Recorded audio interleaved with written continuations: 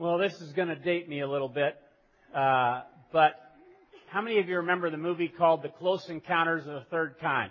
You remember that? Steven Spielberg, 1977. And I remember as a teenager seeing that movie and the whole thing of UFOs and all that. And I thought of that when we were talking about this series that we're going to be in called Encountering Christ. Encountering Christ. We're actually, for 40 weeks in 2012, we're going to actually spend time looking at close encounters that Jesus has with people in John's 21 chapters. And I don't know, do you know what an encounter is? I kind of needed to study a little bit on what an encounter is. An encounter is a meeting or an experience that you have with someone that's unplanned, unexpected, sometimes brief. It can be friendly, amiable, romantic, or it can be even hostile, adversarial, even violent. But it's a meeting. And it's this encounter. And a lot of times it takes you off guard. And that's what we're going to be looking at. And if you're following along in the notes, what I want to just mention right here at the top of this series called Encountering Christ is that John's Gospel contains many encounters with Jesus. John's Gospel, I don't know if you've ever looked at it this way before, contains many encounters that people had with Jesus. Now, if you would, I'd love to ask you to pull out the bifold that hopefully was on the seat when you came in today. It looks like this. And this is something that the team prepared in the hope that maybe this would just give you some background and some other resources if you're looking to dig in deeper. We know people are all over the spiritual map in our church family at different places of growth, different places of learning and interest. But again, this has some ideas about that. I'll mention a few of these things today in a little more detail, but really what we want you to see is on the back of this bifold, you'll notice that it tells us where we're going in this series. Today, the last Sunday of January, we're talking about the introduction, and we're going to look at grace and truth. But then, starting next Sunday, Steve's going to actually help us unpack this encounter that Jesus had with John the Baptist. And the reason we listed these different verses is so that if you want to, you can actually read the passage before you get to church on Sunday, and you can actually give yourself to maybe some reflection and what the Lord might want to say to you about that, because we know that, again, we're trying to move from shallow to mature Christianity and not just make this a Sunday-only relationship with God. Not only do I want to point out the bifold to you, but also I want to point out the banners. If you look up here, you'll notice that these banners are a little different than we've ever had before. And what's going to be happening in the weeks ahead is that each week as this series unfolds, we're going to see more about the story of John thanks to some artists in our church. And so you'll want to pay attention to what happens on those banners as the series unfolds. But these are things that we're going to be doing together, not only in Sunday mornings, but many of you in life groups. And hopefully, if you're not in a life group, at least try and do it with some other person. But we have online resources with questions and other ways that you can dig in deeper. By the way, this bifold also is handy in case you want to put all your different message notes inside. You could carry them around together. So, here's some things I want you to notice about this gospel. First, I want you to see that John, who is one of the disciples, it says this in the bifold, John was one of the 12 disciples, and he was one of the inner circle of Jesus' 12 disciples with Peter, James, and John, the three that Jesus was closest to. And so he was an eyewitness. And again, in John's gospel, if you're following along, he writes as the disciple whom Jesus loved. He writes as the disciple whom Jesus loved. This is an interesting hallmark of John's gospel. He never names himself. Now, some of you might say, when we're reading chapter 1 this morning, you go, whoa, whoa, whoa, whoa. He says John right there in the opening verses. Who's that? That's not John the author. That's John the Baptist, the forerunner of Jesus, the one who prepared the way. But when he refers to himself, he refers to himself as the disciple whom Jesus loved, or this disciple, the other disciple. He just never says his name. In fact, if you want to, out to the right, I didn't have enough space, but if you want to add to John 13 and John 21 this reference, John 19:26, that's an awesome verse where it says that Jesus, as he was hanging on the cross, looked down and saw his mother, and then the disciple whom he loved standing there with his mother. And this exchange took place where he said, "Woman, behold your son." Son, behold your mother. And then it says in verse 27, and from that day on, this disciple took Jesus' mother into his home. Now, he never names himself. Isn't that humble? Now, some people will go, well, it doesn't sound humble when he goes, the disciple whom Jesus loved. And some people get the impression that maybe when John used this phrase, he was going, nah, I'm the favorite. That's not what his spirit was at all. His spirit was amazement. His spirit was amazed that if you want to know anything about me that's changed my whole life, I'm the disciple whom Jesus loved. When he didn't need to do that, it's changed my whole life. So this is the author, and then John also tells why, if you're following along, why he wrote this letter. He kind of shows his cards, so to speak.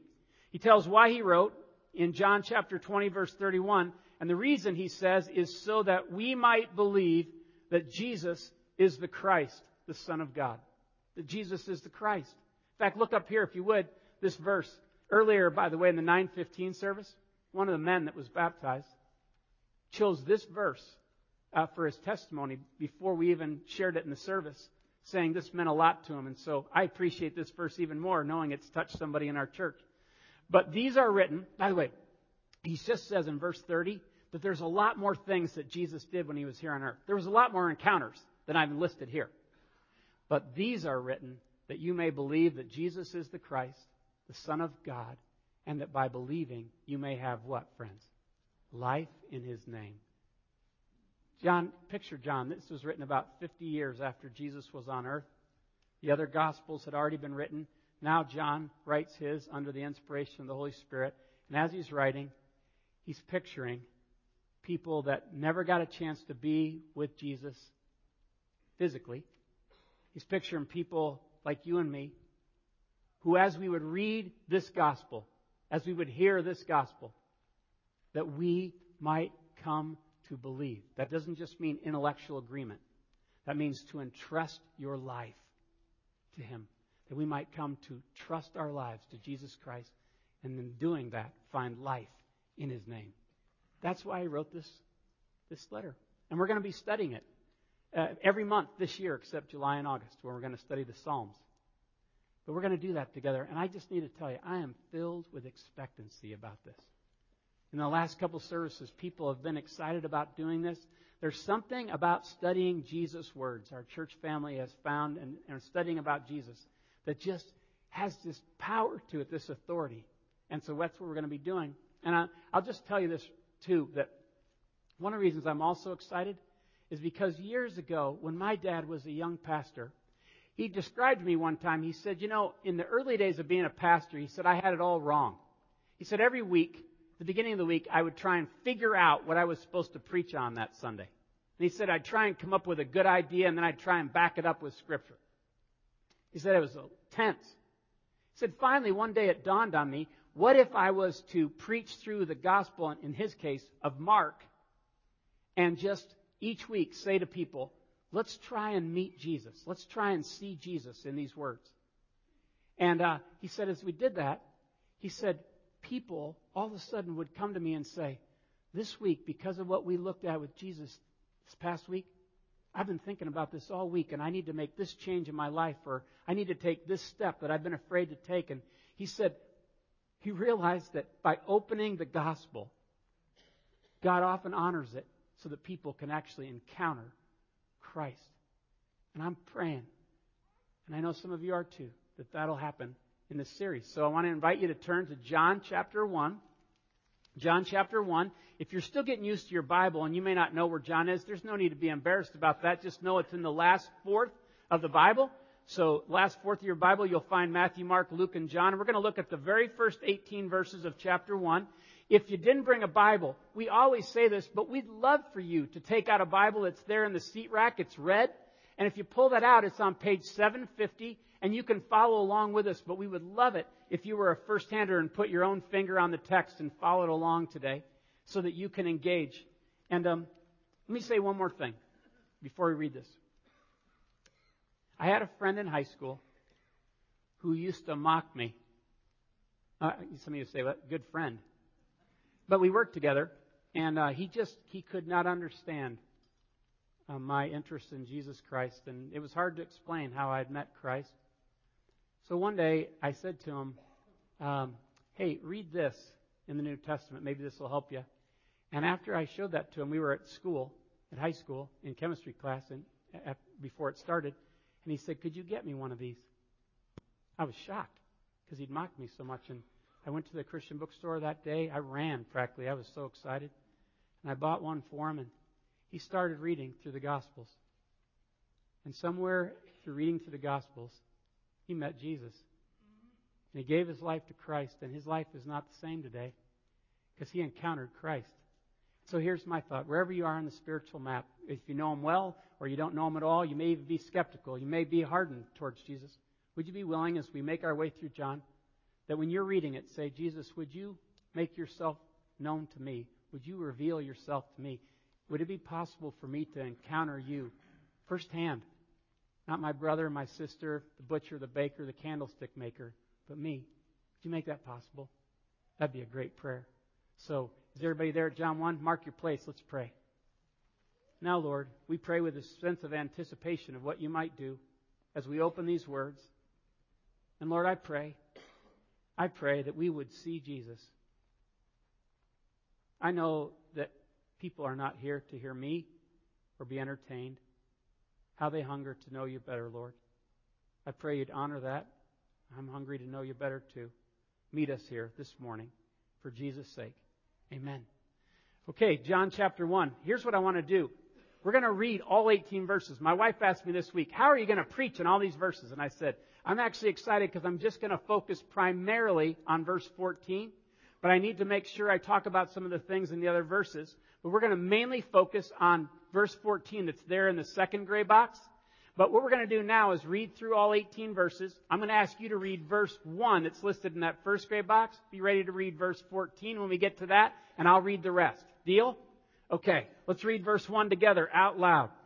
In the beginning was the Word, and the Word was with God, and the Word was God.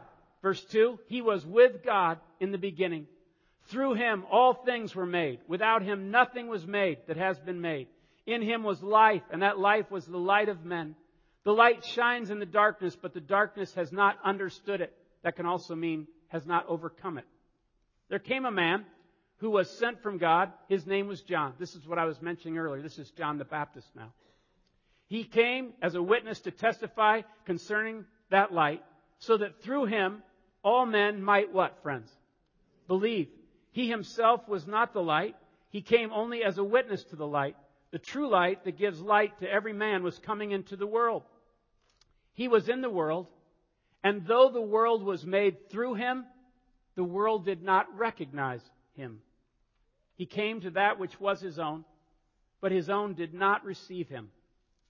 Yet to all who received Him, to those who believed in His name, He gave the right to become children of God, children born not of natural descent, nor of human decision or a husband's will, but born of God. Now read verse 14 with me out loud if you would. The Word became flesh and made His dwelling among us. We have seen His glory, the glory of the one and only, who came from the Father, full of grace and truth. Now again, back to John the Baptist. John testifies concerning Him. He cries out saying, This was He of whom I said, He who comes after me has surpassed me because He was before me. And next week, Steve will talk more in this next part of the chapter about John the Baptist and his encounter with Jesus. Verse 16. From the fullness of His grace, we have all received one blessing after another.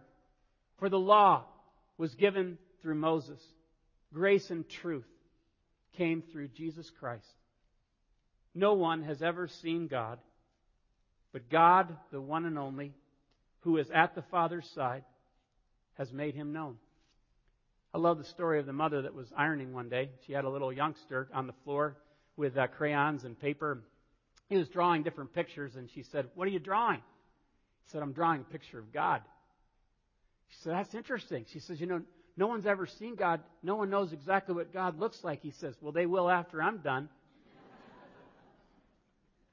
And sometimes we think about this awesome mystery of how do How do we do it? And John, most scholars are absolutely blown away by these 18 verses. It's often called the prologue, which means preface or introduction, because in 18 verses, he says so many unbelievably complex things in such simple language that he's gripped people. A lot of times the things that are talked about here, scholars have studied for years and still stand in awe. These are mysteries, and yet they are things that even a child can embrace. And so, first, what I want you to see is that we're going to talk about the Word. You notice in verse 1 and in verse 14, it's mentioned 4 times total. So the Word, the Word, the Word. In the Greek language, the word is logos, ha-logos, the Word. And again, this idea, logos, was actually floating around already in the culture when John wrote this. This isn't just Bible language. This isn't just churchy language. People were walking around and saying, what is the Word that governs the whole world? And the Greeks by that meant, what is the ruling principle? What is reason with capital R that governs the world? They talked about it, logos, the Word. But Jewish people also said that the Word had kind of a personality to it. In Psalm 33:6, it says, by the Word of God, the heavens were created. Notice, the Word created the heavens. And you'll notice at creation, in the beginning, God created the heavens and the earth. And then it said, and God said, and God said, and God said, and God said. And also, in verse 26, it says, then God said, and let us make man in our image. Let us, our image. That idea of plural. So notice this if you're following along. The Word, now John takes logos, and he absolutely says, you guys talk about him as if he's impersonal or if it's some kind of activity. I want you to know the Word is a person. He is God. And notice this. First, the Word was with God and was God in the beginning, if you're following along. That's what he says in verse 1 and verse 2. He was with God. That word actually can mean toward God. It's the idea of an intimate relationship. So in verse 17, we're going to learn who the Word is. It's Jesus Christ. But he's saying, is in the beginning, you need to know that Jesus, his pre-existence, he didn't just happen at Bethlehem. He wasn't born in a manger. That's not where he started. He existed with God and was God from the beginning. This is an awesome thing. And I don't know if you know this, but there are whole belief systems that disagree with this. Jehovah's Witnesses do not believe Jesus is God. They actually have changed their translation of the Bible and corrupted it by saying, and the Word was a God. In order to say, Jesus was a great teacher, all that kind of stuff, but he's not God. And friends, the Bible says that is absolute heresy. But cults do that all the time. Cults will twist or change. They'll mess around with the deity of Christ, they'll mess around with the authority of the Bible, or they'll mess around with the way of salvation. And when that kind of stuff starts happening, we just need to be aware of that. When a couple of them come to your door, you're going to find out pretty quickly that they do not believe Jesus is God. And some people will go, well, that's a big deal, as long as they're sincere. Friends, what you believe about Jesus really does matter. If he's not God, he can't take care of our problem. If he's not God, he can't handle the things that we need him to handle in our lives. Okay? So the second thing is, notice this, the Word made everything whose life was the light of all people. He made everything. You notice that in verses 3 and 4? This is awesome. It says that through him all things were made. Without him nothing was made that has been made. If you look up here on the screen real quick, you'll see that Hebrews 1 talks about how God spoke through the Word. Okay? In the past, God spoke to our forefathers through the prophets at many times and in various ways. In other words, God's been trying to communicate with us for a long time. But in these last days, he has spoken to us by what, friends?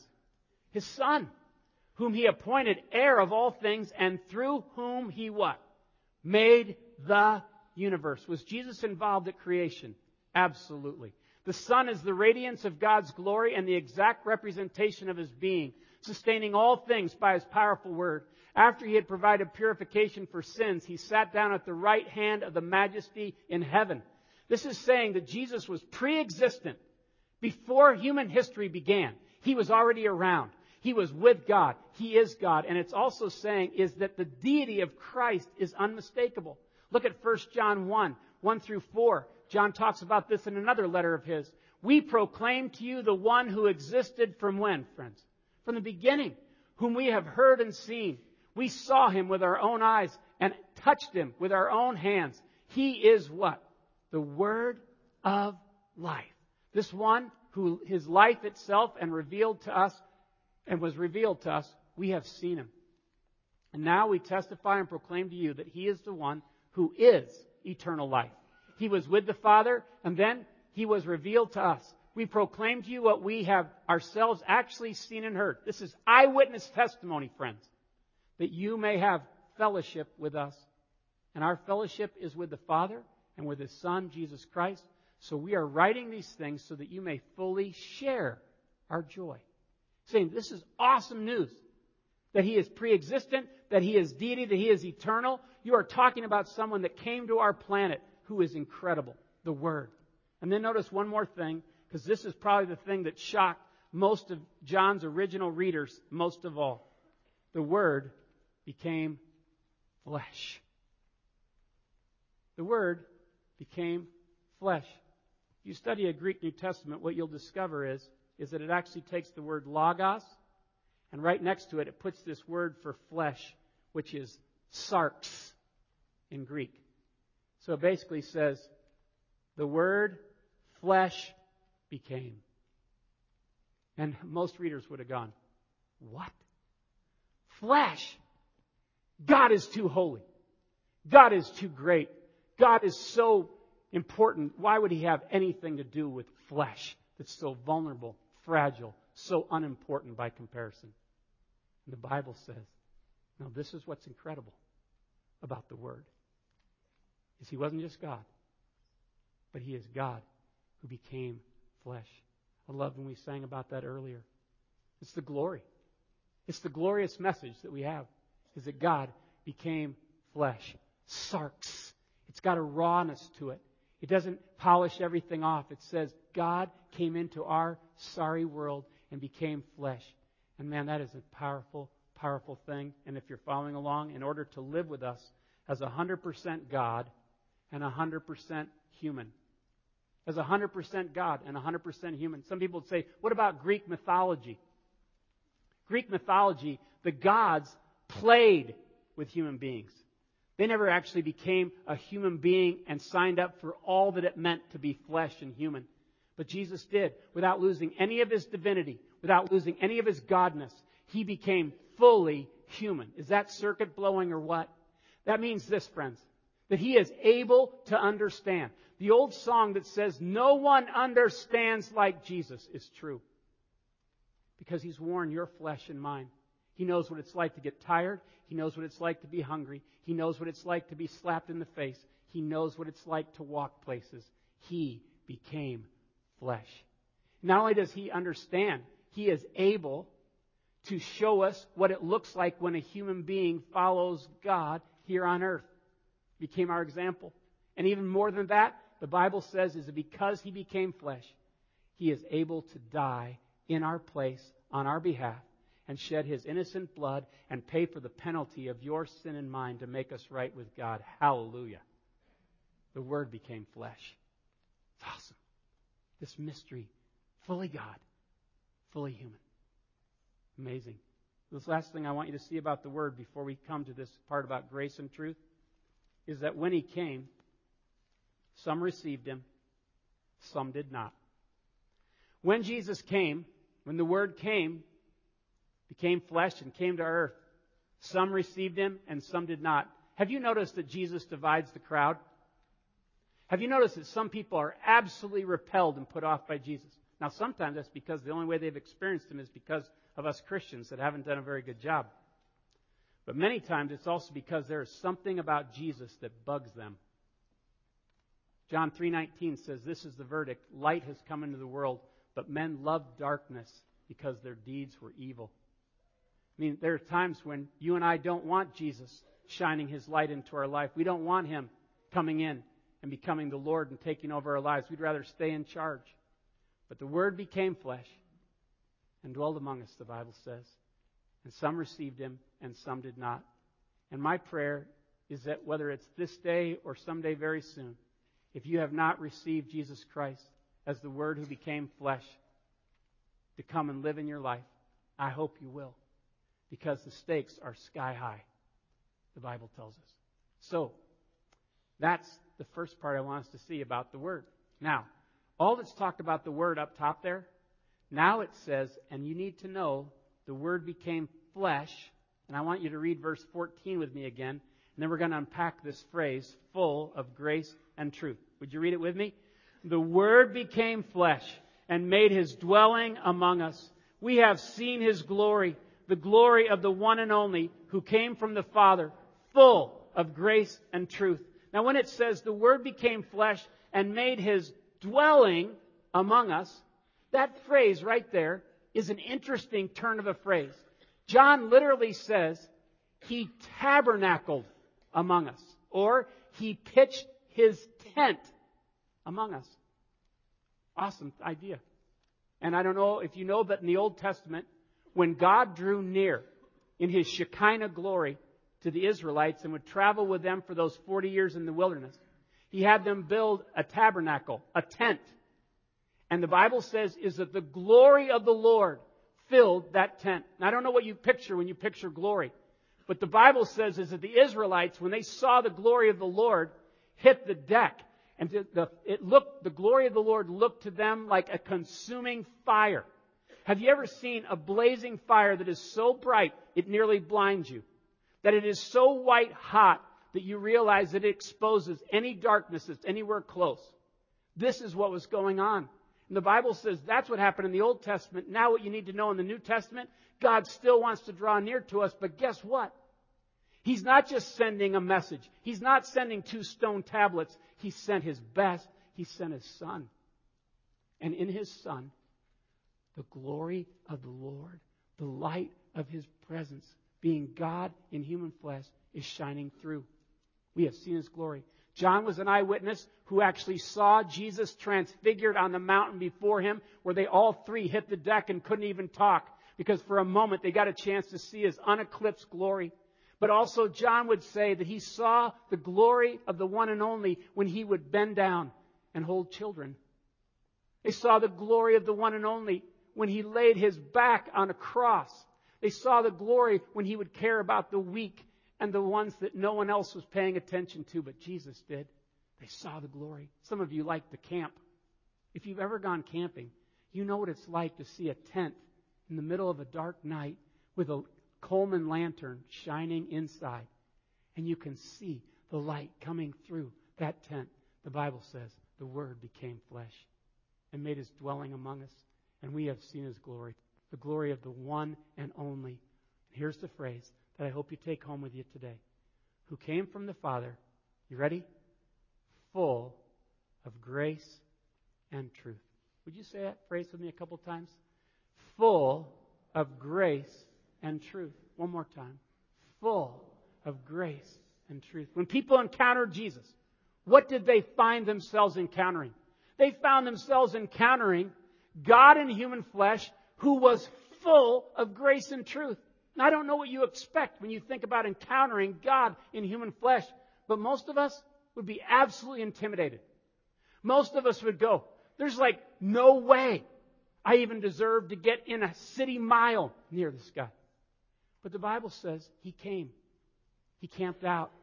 He pitched His tent. He took the initiative. He made the first move. He came to our planet, our tiny little microscopic planet, in the light of the whole galaxies of the world.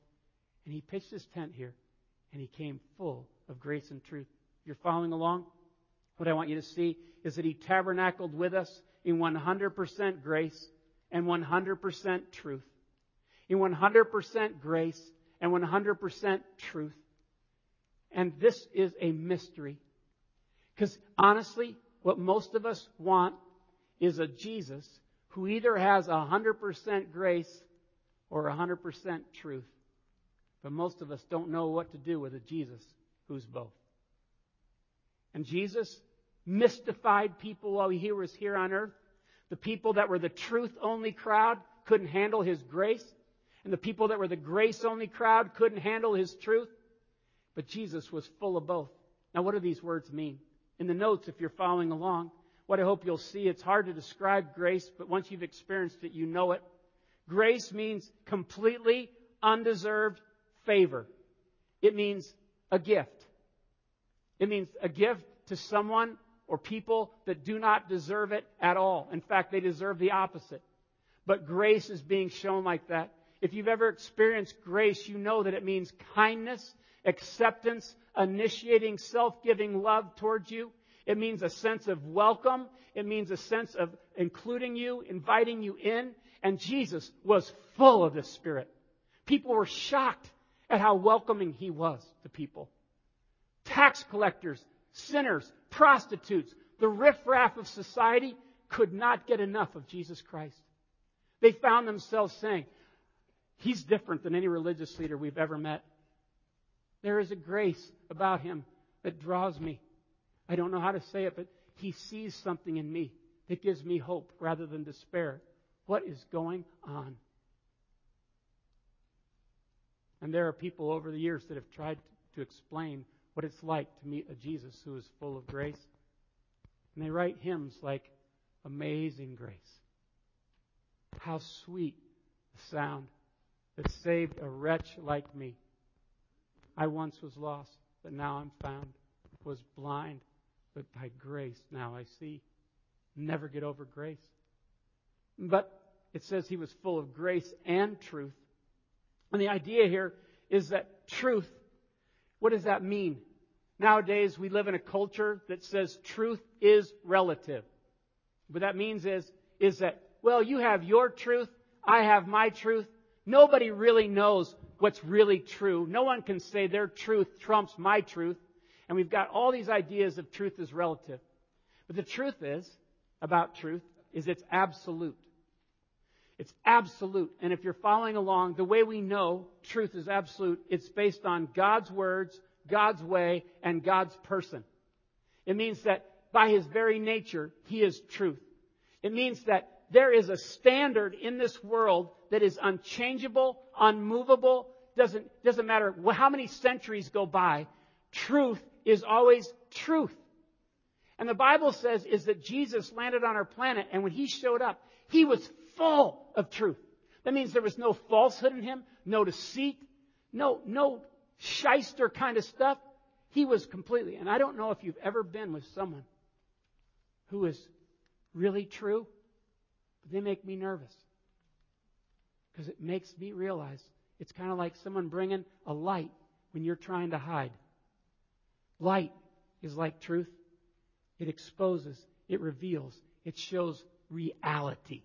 And truth is reality with a capital R. Truth is the standard, the plumb line, and God is full of truth. And that means that one of the reasons we study the Bible every week is because we want to make sure that we're regularly seeing whether or not our lives line up with the truth, or we're getting into the crazy business nowadays that people get into where we deceive ourselves and we say, well, here's what I think's true. And we bend the truth. We manipulate the truth. But friends, the Bible says you and I can resent the truth, or we can actually love the truth. We can walk in the truth. Earlier during the reading, when Mike was reading up here, he read something from Luke 18. It comes from a conversation where Jesus is standing on trial before Pilate, who would eventually turn Him over to the people to crucify Him. Look at this conversation that Pilate has. He says, "You are a king then," said Pilate. Jesus answered, "You are right in saying I am a king. In fact, for this reason I was born, and for this I came into the world, to testify to the truth. Everyone on the side of truth listens to me." What is truth? Pilate asked. With this, he went out again to Jesus and said, "I find no basis for a charge against Him." Now, this is what's happening in our culture nowadays. What is truth? And we no longer have respect for that, but Jesus came and He was absolutely center line. He was absolutely crystal clear. So picture this. He holds up both. And that meant that he shot straight with people. He told them the absolute truth. He never diminished it. He never, took the edge off it. But at the same time, He brought this spirit of acceptance. I guess the best way I can say it is, it's one thing to know what the truth is. You know what grace does? Grace helps you live it. And Jesus held up both the truth and said, "And I'm here to help you live by the truth." There was a church in Colossians, when we studied Colossians, it said, "You have come to understand grace in all of its truth." I love that. So it's not one or the other, it's both. Now, why do I tell you all this? We as a church family regularly have to make a decision every Sunday when we gather and every day when we get up. Are our lives going to be full of grace and truth, or are we going to overemphasize one and live that way? Are we going to let Jesus really have His way with our lives or not? And when I was younger, my dad said to me that one of the things that he had learned as he studied different churches is that he watched how some churches were very, very welcoming. Some churches were very, very tolerant. And so whenever you walked in, it didn't matter what your background was, didn't matter how much you'd messed up in life. You walked in and you just felt like these people were very welcoming. These people, like, they don't care what my background is. They don't, grace. Beautiful thing. It says they have high grace, but they diminish the truth. In other words, when it comes to a decision of which one to hold up, grace always wins. Grace always trumps truth. And therefore, if somebody's done something that's not in accordance with the truth, or they say, I don't really believe that, then we just go, well, that's okay. Whatever you want to believe. Okay? High grace, no truth. Well, the opposite, of course, he said is true. Maybe you've been in churches like this too. They absolutely say proudly, we are about the truth. We're going to preach the Word of God every Sunday. We don't care what anybody thinks. We don't care if anybody feels welcome. And they have absolutely low grace. If you've ever been in a church family like this, here's what you realize. You better walk on eggshells. You're going to mess up a lot, and we're going to make sure you know it. We're going to point it out and all that kind of stuff. And I'm exaggerating a little bit in some cases, but not that much. Because every church can make these two mistakes, including ours. We're not careful. And so my dad said, so help me God. I believe that what Jesus wants us to be about is to be a church that holds up high grace and high truth at the same time. We love grace. We love truth. And we want to try and figure out a way to say to a world, there is hope in Jesus Christ no matter how much you have failed or messed up or hurt people. He can change your life. But also, you're not living according to the truth. And that's killing you and your relationship with God. So we want to challenge you every week to live according to the truth and not just some sloppy tolerance, not some sloppy thing where you're messing around with the truth, but hold up both high in your life. So here's the question if you're following along in the notes. As you think about bringing this home, Lord, what do I tend to overemphasize? Because all of us do. One of the things I've learned about myself is I tend to emphasize one and diminish the other in my life. I have to always watch that. Because if Jesus is going to be fully at work in my life, He wants to bring both grace and truth and all its power in my life. Which one is it for you? Which one do you tend to emphasize? Grace or truth? Maybe it's not wise to do this, but I'll just tell you something that some of you already know. I tend to overemphasize grace. I have experienced the amazing grace, and I will never be the same because Jesus accepted me. He knows me best and still loves me most. I've never been able to get over that. But cheap grace is grace that believes that you can do anything you want. It's a license for immorality. You can just, it doesn't matter. God doesn't care about truth anymore. And that's not good grace. So what He's shown me is I need to fill my life with the truth of His Word. One of the girls that was baptized earlier today, Faith, said that her favorite verse was Isaiah 40, verse 8. The grass withers, the flower falls, but the word of our God stands forever. This will be true. Some of you may fall into this belief that, this was written so long ago. It just isn't. Are you sure it's true anymore? Oh man, friends, this is more current than today's newspaper. This thing can read the back of your shirt. It can see right through you and me. And when I read the Bible reads me. And it is the truth. And God wants us to know that the truth isn't just a book or words, it's a person. And how I relate to Jesus Christ matters. So, which one is it for you? And then, as you can imagine, in my notes, the last line is, living Word of God, please fill me with more of your truth. That's what I need. I don't know what it is for you. Maybe you want to talk about that in your life groups. talk about this over lunch. But I hope you'll think this week about being full of grace and truth. And can I just tell you a closing story of how Jesus practiced this in an encounter we're going to study in more detail later. In John 8, a woman is brought to him that has been caught in the act of adultery by a bunch of religious leaders. And they come to him and say, in the law, Moses says that this woman should be stoned because she committed adultery, which is a very serious offense against you, against marriage, against what you ordain. Interesting thing, by the way, I've always wondered, where was the guy? But they bring this woman. It's a setup. They're trying to test Jesus. They want to see, how are you going to do this grace and truth balance? So the Bible says he got down, knelt down, and was writing in the ground, the dirt. And then he stood up and said, here's how we're going to do it then. Whoever is without sin, you get to throw the first rock, form a line. The woman's standing there humiliated, shamed, aware that she has really seriously messed up with God. And he goes back to writing in the dirt. And he hears rocks dropping and feet walking away. And after a while, he stands up again and says these words in John chapter 8, verse 10. Jesus straightened up and asked her, woman, where are they? Has no one condemned you? No one, sir, she said. Look at these words. Then neither do I condemn you. Grace. Jesus declared. Now watch truth. Go and leave your life of sin. How have most of us learned it? Go and sin. In other words, make a break. Doesn't mean you'll never mess up again. Make a break with this pattern in your life. It's not according to the truth.